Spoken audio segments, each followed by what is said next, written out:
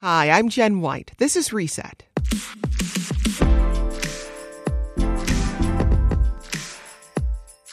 Today on the show, the deadline to sign up for health care through the Affordable Care Act has been extended until tomorrow morning. And Dan Weissman, host of the podcast An Arm and a Leg, brings us the details and breaks down why accessing health insurance in this country is so costly and confusing. This is not a system. It's just a bunch of pieces that interact with each other. And everybody that you might interact with in it, your doctor, the people your doctor works with and for, the insurance company, everybody is just trying to get their own angle on it. That's capitalism.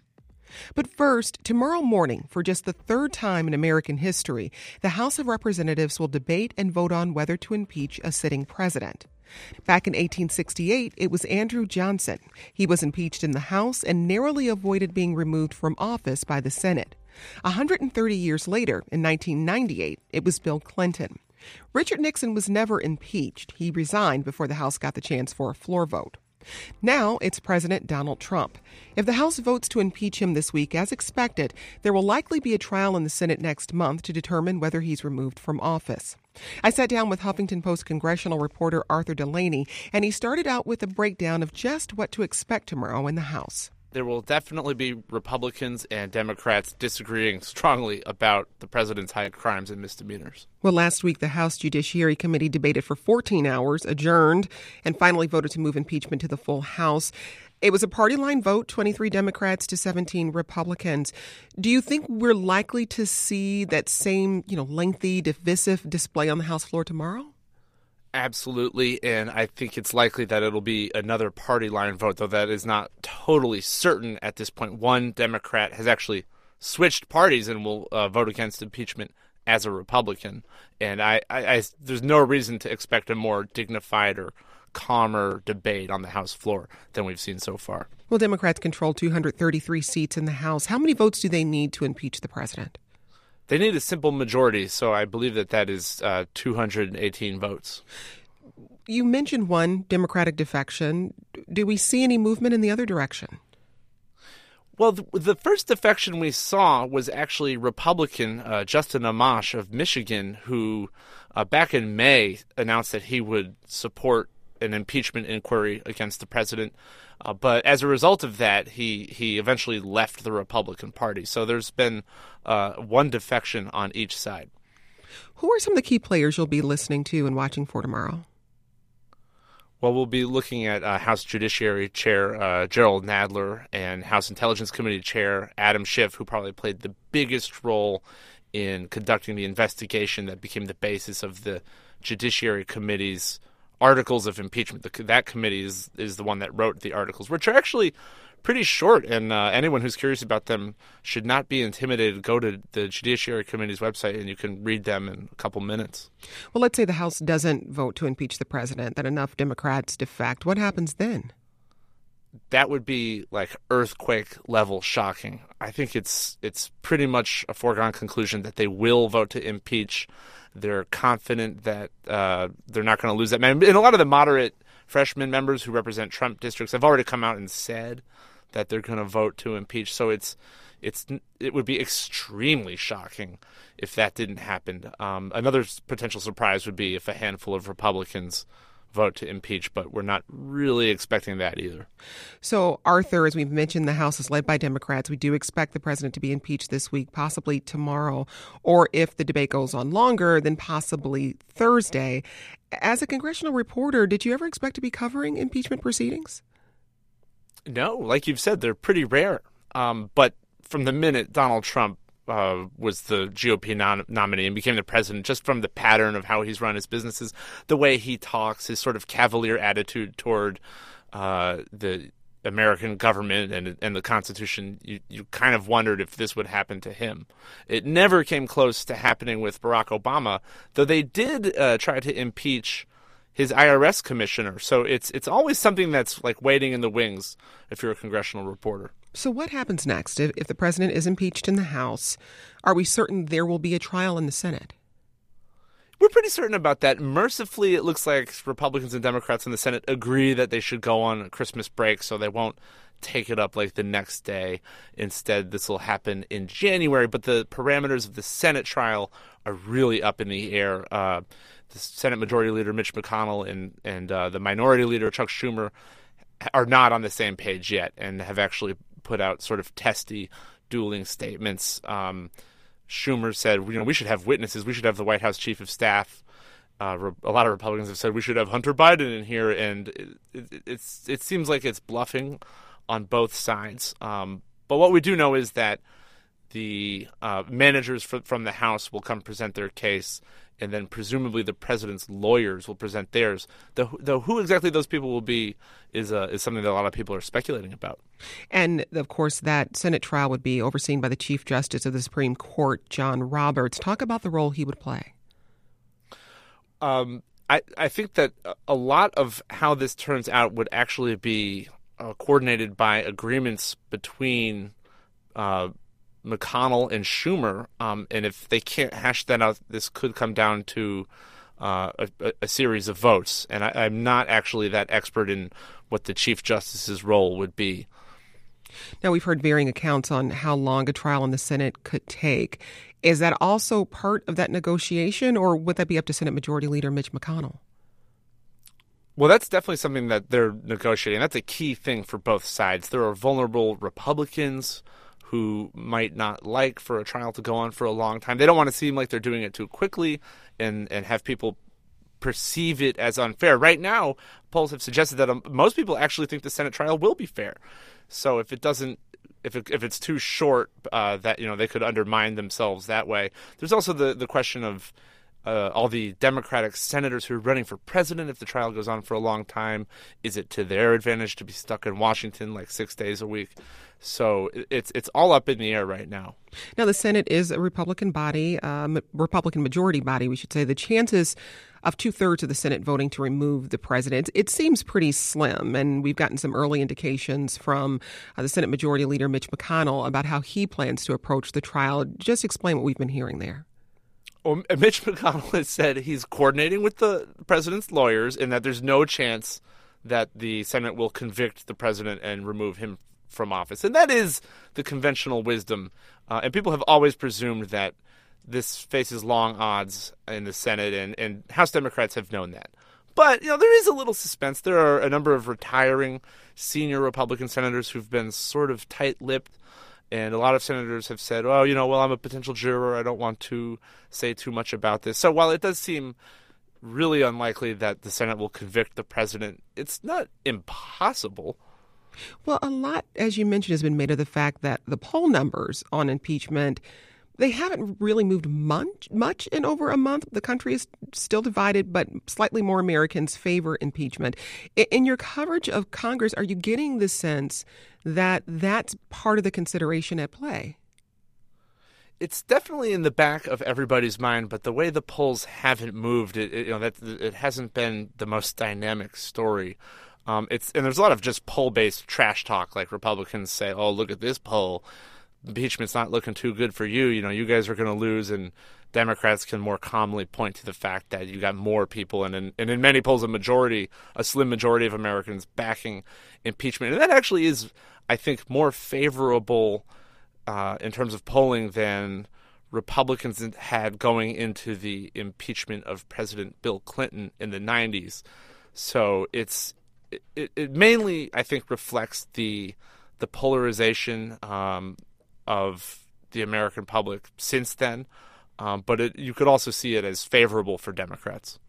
Well, now some critics of the process say this is just taking too much time.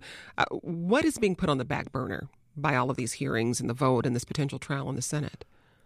I think it's difficult to make that counterfactual argument that they would be getting a whole lot done without this happening. Though people do say that a lot in the same way that they say, "Oh, well, Congress is broken and doesn't do a good job." That's just something that people always say. There is stuff happening, and that maybe because Democrats, conscious of this, want to seem like they're getting stuff done. For instance, this big rewrite of the North American Free Trade Agreement is probably going to get a House vote this week. That's major. The Congress is finalizing a government funding agreement that is not the kind of kick the can down the road continuing resolution you sometimes see. They're doing an actual omnibus spending bill. So stuff is happening, and it's I don't know how much more wonderfully productive they would be if they didn't have the major distraction of impeachment. So as you listen in on the full House debate on impeachment tomorrow, what will you be listening for? I am personally curious in how far Republicans are going to go in denying some of the basic facts of what's happening. You know, for instance, will they say that the president did not ask Ukraine to investigate Joe Biden? That's something that a few of them have said, and it's not true. And will Democrats try to tease that strange and false denial out of them, or will they have more plausible arguments like, well, this is just not, they've got hearsay and it does not rise to the level of impeachment. So I'm very interested in how the Republican defense of Trump will evolve. So far, it hasn't evolved that much. It's been very scattershot, and they haven't settled on a single series of defenses, and they have included these like really untrue statements that I don't think boost their credibility very much.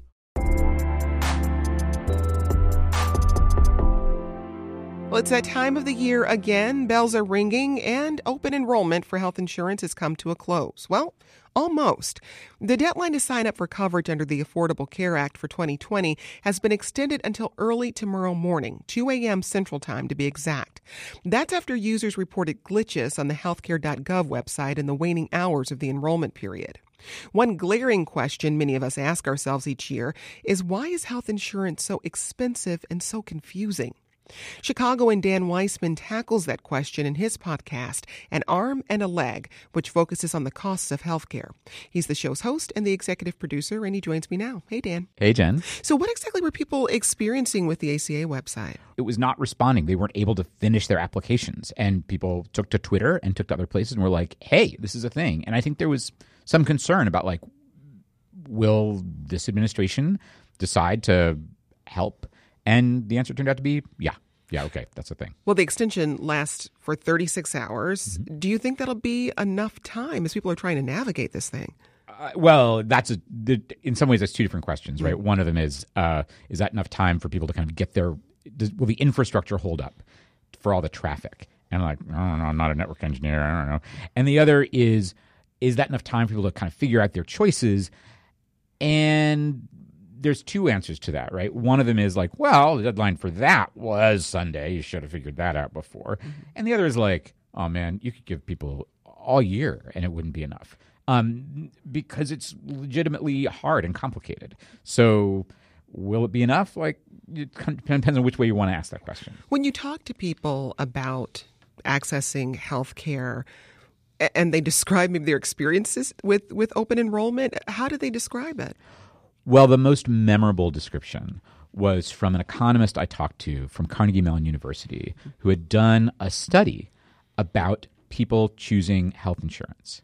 He'd come across a data set with a colleague that had allowed them to analyze the choices people had made at a very large corporation that gave people a bunch of choices. And his colleague had said, I'm telling you the long version of the story, his colleague had looked at the table and had kind of a Rain Man moment. It was like, what's interesting is that most of these choices are actually a bad bet for most people. He was able to do the math in his head really fast. And it was like, it would be interesting to see how people actually chose. And they were able to see that. And what they found was most people chose plans that were a bad bet. So they were like, why? And they went and then did experiments in the wild. They gave people scenarios of like, choose your health insurance. And they found two things. And one was they did this by giving people a quiz, actually. Most of us do not understand the terms that we're evaluating. What's a deductible? What's a copay? What's coinsurance? What's an out-of-pocket maximum? There's a bunch of these things, and they all interact. They're all kind of like variables you'd plug into a spreadsheet.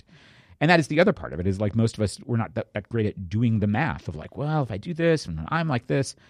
And it's because the math, and as it turned out, in order to get people to actually make a choice that wasn't actually a bad choice, they had to do all the math, explain all the terms, do all the math, and be like, so these are your choices.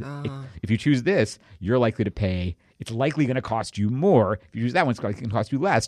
Which one do you want? And then people were able to make an informed choice. So that economist, when I talked to him, his son was about to turn 26 and need to buy his own health insurance for the first time. And that economist was like, I am dreading having to make this decision with my son. I'm not at all. I'm pretty convinced I'm not going to make the best choice. That's how hard it is. Wow. Well, let's talk about your podcast, An Arm and a Leg. Give us a sense of what you talk about. This we're in a completely broken system. And in fact, one of the first people I ever interviewed as I was preparing the show as an expert said, this is not a system. It's just a bunch of pieces that interact with each other. And everybody that you might interact with in it, your doctor, the people your doctor works with and for, the insurance company, everybody is just trying to get their own angle on it. That's capitalism. That's what we're doing. And the results are hard. They're frustrating, right? I mean, I do not make a practice of memorizing and spewing out the numbers of like this many tens of millions of people have a bad thing on their credit report because of a medical bill. I think it is like 50 or 60% of bankruptcies are related to medical bills, right? All this stuff here. I mean, if you have a Facebook account, then you know which of your friends are in trouble and are on GoFundMe. Like, this is all of us. A metaphor that I've started using is like, it's like we're walking across a battlefield. And there's bullets flying everywhere. And some of us have better armor than others. Some of us like have the kind of jobs where we have really good insurance. We don't have to worry about it. And we have good health. But there's actually more bullets everywhere. And the danger is increasing. We're losing people that we care about. It's a giant systemic crisis. What sparked the idea for this podcast for you? Well, two things. And one was my experience as a reporter. I would interview people sometimes who had these stories, and they were powerful in my experience. They were intimate because they're stories about people's life, death, the body, vulnerability, the family, because anybody who gets seriously sick has people who care about them. They're about, often the end of life or the beginning of life, big turning points. And it was really clear from talking to people, every instance that I came across, that every single time you would talk to somebody who had this kind of story, they were running up against the biggest systems, like, not just the specific institution that was like a hospital or whatever that they were up against, but like it just raised all the questions like, how did this happen? And to answer those questions, we have presidential elections around questions like this, right? These are questions that our whole healthcare is a sixth of our whole economy, giant corporations. So I'd been pitching actually different places I worked as a reporter, like, this is a thing. I'd like to do this. And I was generally told, like, that's a cool idea. Everybody who works there has a cool idea. We'll let you know if we want to do yours. So I kind of had it in the back of my mind for a long time. And then the thing that happened was actually I left a job that had health insurance. And I live in Chicago, and I'm committed to staying here for family reasons. And my wife has a business of her own that, so it'd be kind of my job to be the person who had health insurance. And I was like, I'm not sure that my future as an audio reporter is going to involve a job with health insurance. That's not maybe the next thing. I might need a new career. And I was like, that really sucks, because I love doing this. And, and our family has our own little basket of pre-existing. We're not going to go naked. We're not going to, all that kind of stuff. I was like, well, that sucks. So for a while, I was like, I think I'm going to need a new career. And I kind of set myself a deadline. And I gave myself a little while to get used to the idea. And I was like, okay, January 1st, 2018, I'm going to start searching for that new career. And then in December of 2017, I was like, somebody said, like, you're really going to give it up? I was like, well, there's this one thing I really am kind of interested in. So I gave myself a week to talk with a few people about it, about the idea, like, what if I tried to make a show like this? What if if I'm going to change careers, it's going to take some time. Our family's going to have to prepare for that. What if I did a little startup thing instead? Could it be this? I was like, I'll take a week. And in that week, it was really striking. I was like, oh, interesting. Because there were two things that came out of those conversations. And one was a very smart person was like, yeah, no one's going to tune into a show that's just a horror story every week. I was like, you're totally right about that. That would be very depressing. No one's going to choose that. So it's got to be useful and entertaining. But the other was that that everybody that I talked to, and I wasn't calling my friends who had GoFundMe, stuff set up. I was just talking to people, had stories. They had like eyebrow-raising stories. These were people with secure jobs. Dad at my kid's school is like, oh yeah, my wife makes a lot less money than me, but she has good health insurance. And that was important because we moved a couple of years ago, and at the end of the day, I was kind of winded, which is unusual for me. And I went to the doctor the next day, and the doctor was like, you had a heart attack. Wow. If you hadn't come in here, you'd be dead. And if I hadn't had the insurance, I wouldn't have come in. My friend, the real estate developer, was like, oh, yeah, did I tell you about when I had the kidney stone last year, and I can't believe I let myself go to the emergency room. Finally, it was unbearable, and let them give me a CAT scan, and it cost me $6,500, and it told me that I had a kidney stone, and it was passing. And, he has a super high deductible. So he paid $6,500. I was like, you're a real estate developer. You negotiate with sharks for a living. He's like, yeah, I got nothing here. Wow. Yeah. So I was like, this isn't just the giant, horrible atrocity horror stories. We're all kind of living with this, and it's kind of hurting us. One of the things that stood out to me from what you just said is that, we're in this system where so often employment is connected to insurance. But even when you have employer-provided insurance, that doesn't mean you're not going to walk away with some substantial bills. How many stories have you come across around that issue? Tons. I mean, I'm now fishing for those stories, and I say on the show that I'm interested in them, and so I hear from hundreds of people every time I do the show. Every season, I've done now 3 seasons, and every time hundreds of people write in, and some people have kind of horror stories, but many of them are like, I have insurance, and they're not, like my friend Peter who had the kidney stone. A lot of them are like, this didn't break me. I'm not, but like, $1,500 is $1,500. Like, I had plans for that. Like, that's my vacation. That's like I planned for that all year, and that just went for this MRI that I had. So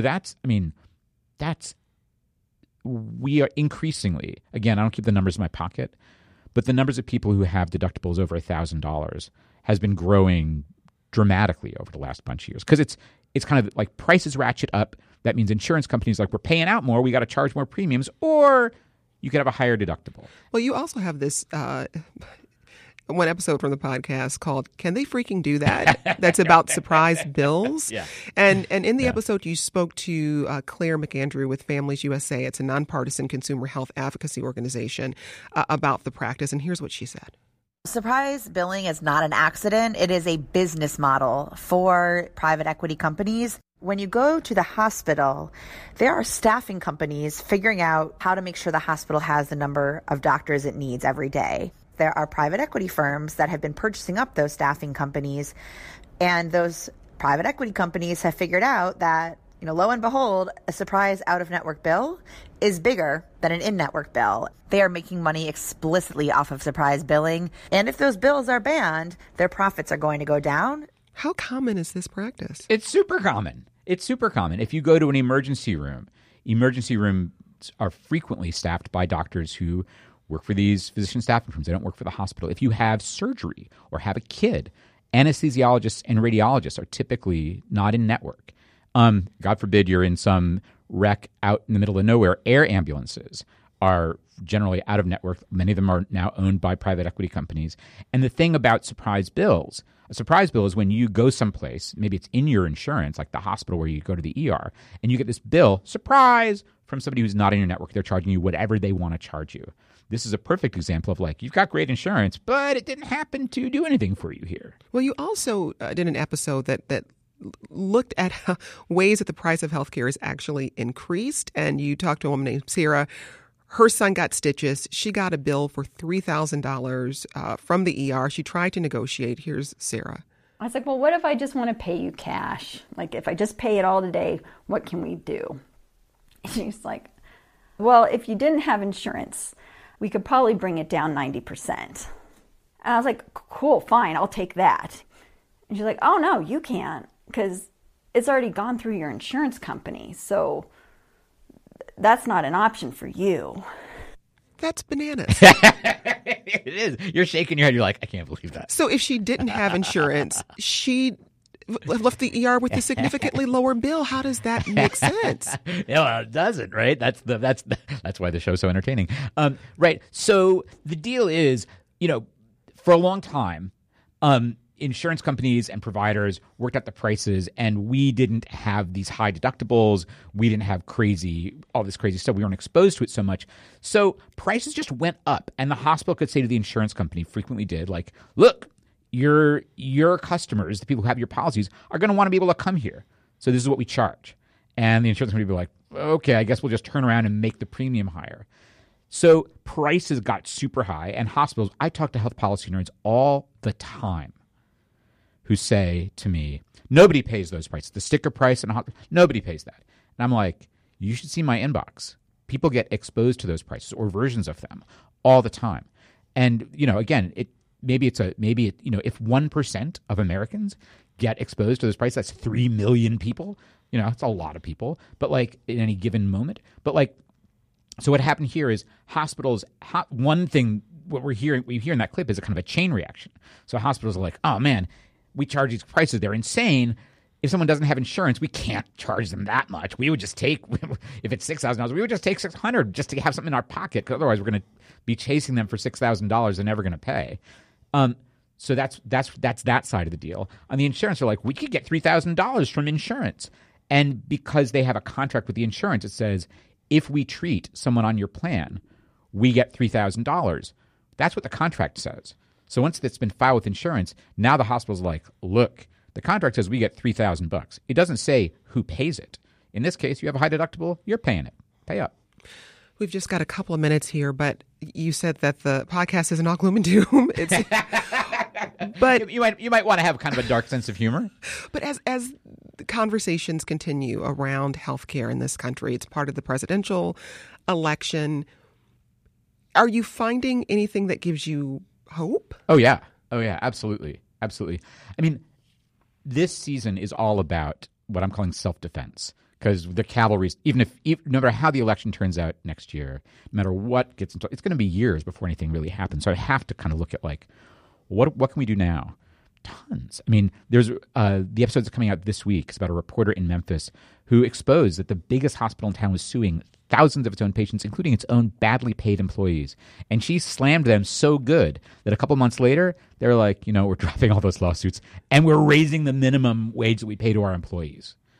So yeah, I'm intentionally seeking out, and I'm finding lots of things to be hopeful about. Where can people listen to the podcast? You can go to armandalegshow.com. That's our website, armandalegshow.com. Or wherever you get podcasts, we are An Arm and a Leg.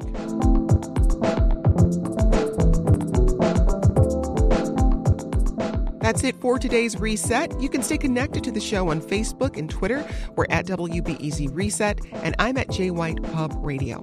You can also leave us a suggestion for a segment for the show at 888-915-9945. That's 888-915-9945. But that's all for today. I'm Jen White. Thanks for listening, and let's talk again tomorrow.